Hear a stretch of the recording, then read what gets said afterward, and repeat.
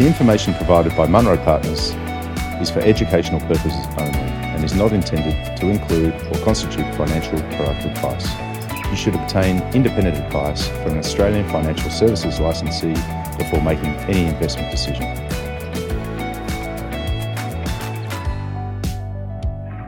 Hello and welcome to the Invest in the Journey podcast. My name is Taylor Bree Casey, and in today's episode, we'll be chatting about the big development in the US with the passing of the recent Inflation Reduction Act, which, despite its name, is actually more of a climate bill.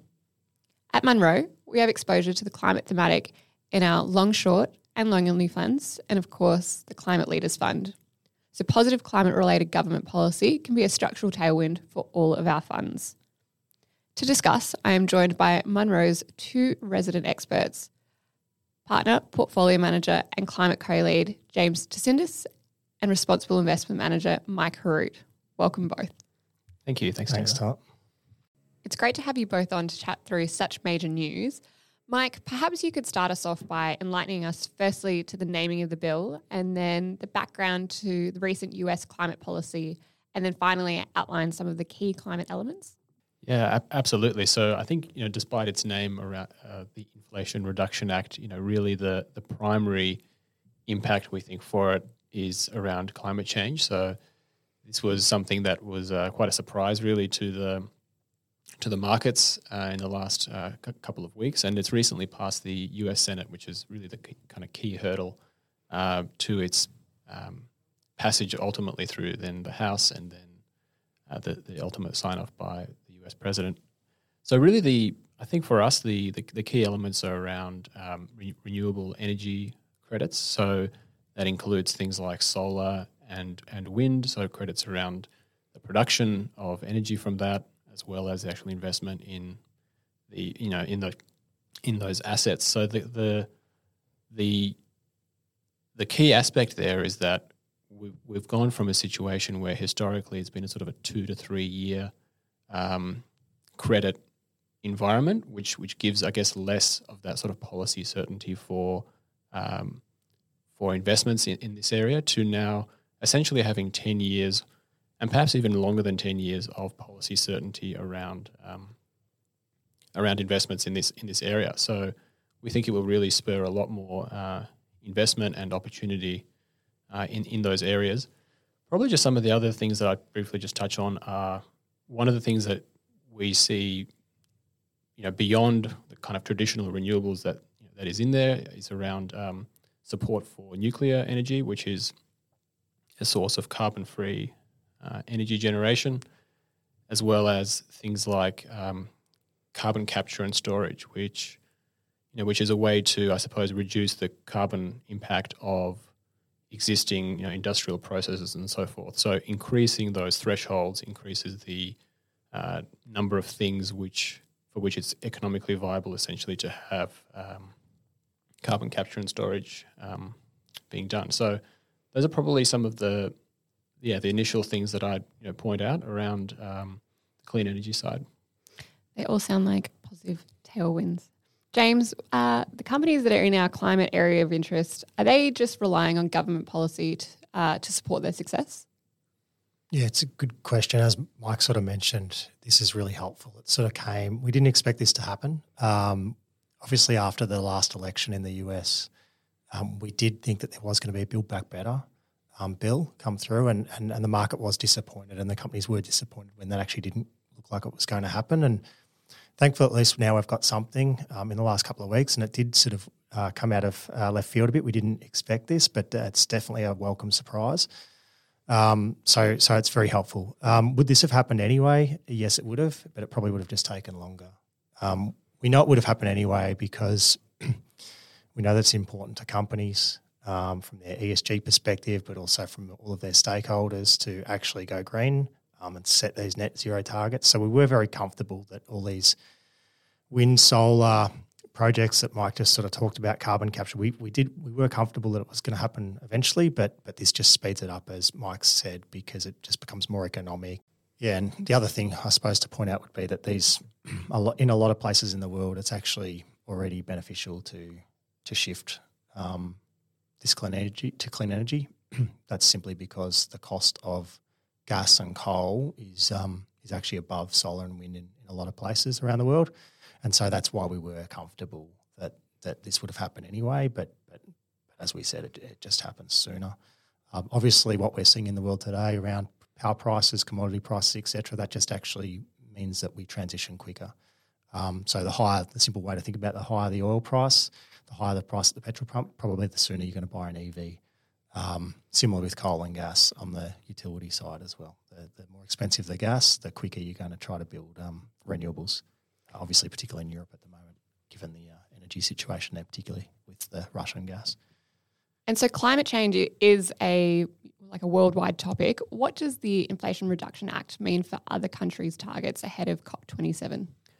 Yeah, it's a good question, and I suppose we don't have a crystal ball. So obviously COP27 happening later this year in Egypt. It's obviously the latest round of negotiations around implementing the Paris Agreement.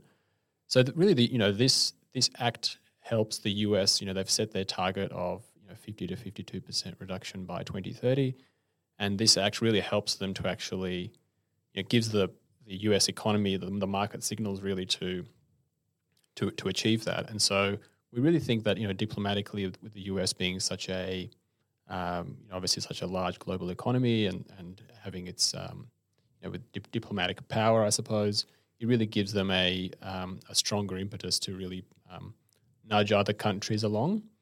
And really, these COP27 and previous iterations and future iterations are all opportunities for countries to, come to the international negotiating table and continue to, really ratchet up their ambitions around climate change. So, yeah, we really think this gives the US a stronger hand to try to influence other countries as well, which is positive. And certainly, one of the I suppose more emerging technologies in this bill is around, for example, hydrogen. And so, one of the other things that you can potentially see happening is as that industry develops in the US, it becomes more of a proven technology, and that can be that technology and that know-how can be exported globally as well. So that's probably less direct impact potentially as well over time. So at Munro, we've noted that decarbonising the planet could cost up to $50 trillion, and some have said as high as $100 trillion. The bill, or government policy more generally, appears to have a clean energy focus. Could you talk to how this bill may impact Munro's other climate sub-areas of interest? Yeah, so you're right. It probably does impact the clean energy side the most, and that's where we're seeing the best upside from a stock perspective at the moment, and certainly that's how those stocks have reacted. It's reacted more in that sort of clean energy side of our portfolios. But we do think it more broadly assists the other sort of areas that we're looking at. So I did sort of mention the EV side. So there's some stuff for EVs in this bill around credits as well. So that's helpful from a demand perspective, although the biggest company obviously in the space, Tesla, doesn't really have a demand problem, but certainly it certainly helps there as well. On the energy efficiency side, so we do also invest here. So a lot of carbon obviously comes from buildings. It's one of the primary sources of investment that we expect, about a quarter of that 50 trillion. And there is some things for building renovations in there as well. So speeding up the renovation cycle to make those buildings more efficient obviously helps a lot of the companies that we invest in this space. So we have investments in insulation companies, heating and cooling companies, electrical companies, etc. And so that's a nice tailwind from that perspective. Also, we do see a big opportunity in the circular economy. So that's just basically using the resources that we have today, whether it be land, raw materials, etc., more efficiently, recycling more, or getting a better yield from the piece of land that we're farming. And there is some elements in the bill for agriculture as well. So that should support our agricultural investments as well. So Yeah, so there's something there for the other areas, but I would say that, and certainly what we're seeing is that the most exciting part is actually, as Mike sort of laid out at the front, it's actually that sort of 10-year plus certainty on the clean energy side. So that's where we have been, I suppose, lifting our exposure for the fund. So maybe just a slight change in topic, but the one we always get, Mike, or we're getting a lot of questions about from clients, is obviously the big news. Well, every day is a big news day for Tesla. But we obviously had them, or S&P actually obviously excluded them from some of the ESG indices. So that caused a bit of consternation. You're our responsible investment manager and you've spoken to the company numerous times. What's your view on all of that? Yeah, it's an interesting question, James. So I guess maybe to sort of backtrack briefly, we obviously, we've built out our own internal ESG, I suppose, scoring mechanism, which directly feeds into our valuation process. And as you say, engagement is a big part of that too. So the story, I suppose, for those that haven't completely followed it, was Tesla was removed from the S&P ESG indices, I think in May this year, and Exxon was added. And so one of the challenges, one of the rationale there was that Tesla apparently didn't have a net zero transition plan or something along those lines. So we obviously disagreed with that before even engaging with Tesla, because the emissions footprint of a Tesla vehicle or electric vehicles is half, if not less than half, of the emissions from an internal combustion engine car. So we engaged with Tesla on that issue, and just to understand what that was all about. I think there are some gaps potentially around Tesla not having its own operational net zero target, but again, the actual impact of their vehicles, even if they are made in factories that do have a carbon footprint themselves, we think is a net benefit, sort of positive impact in terms of climate change, which again probably is the rationale for why there are obviously tax credits for a company like Tesla, which are, as you say, being extended through this bill.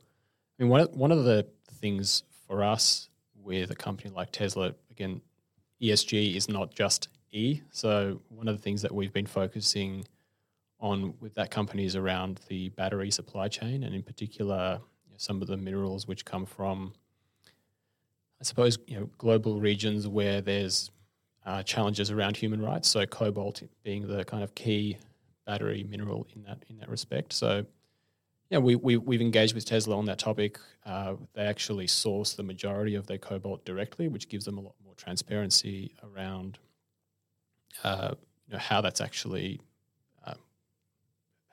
being mined and so forth.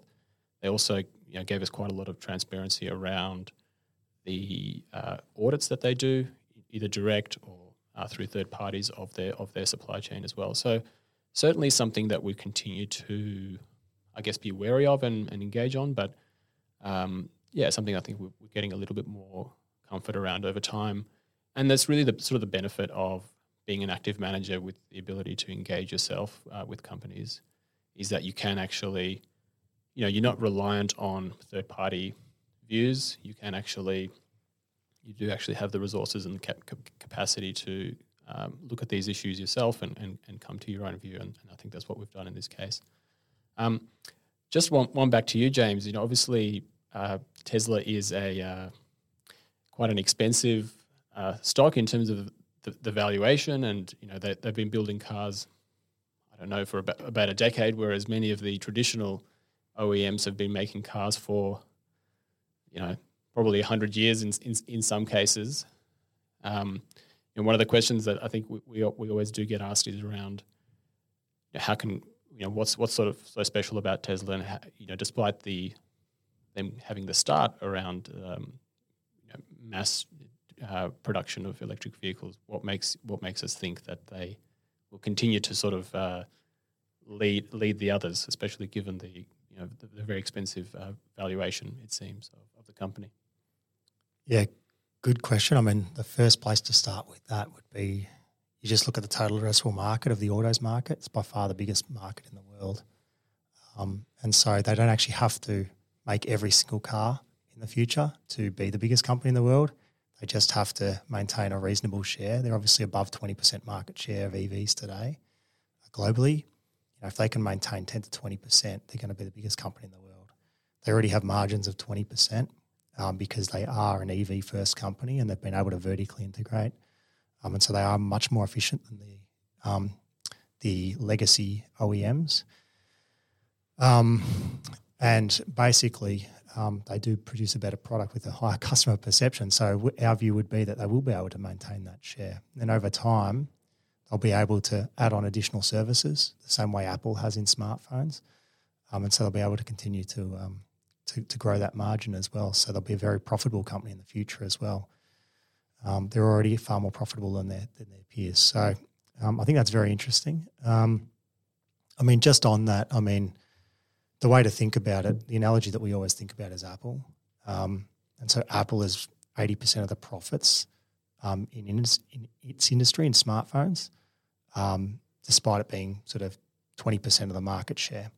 So if you think about that sort of scenario and if that were to happen in autos, and autos is a 5x market of smartphones by sort of dollar value, more than 5x, then that sort of lets the mind wander as to how big Tesla could possibly be. Now, obviously, there's a lot that they've got to do right to get to that point. So it's by no means a slam dunk, and that's why we have to manage the position.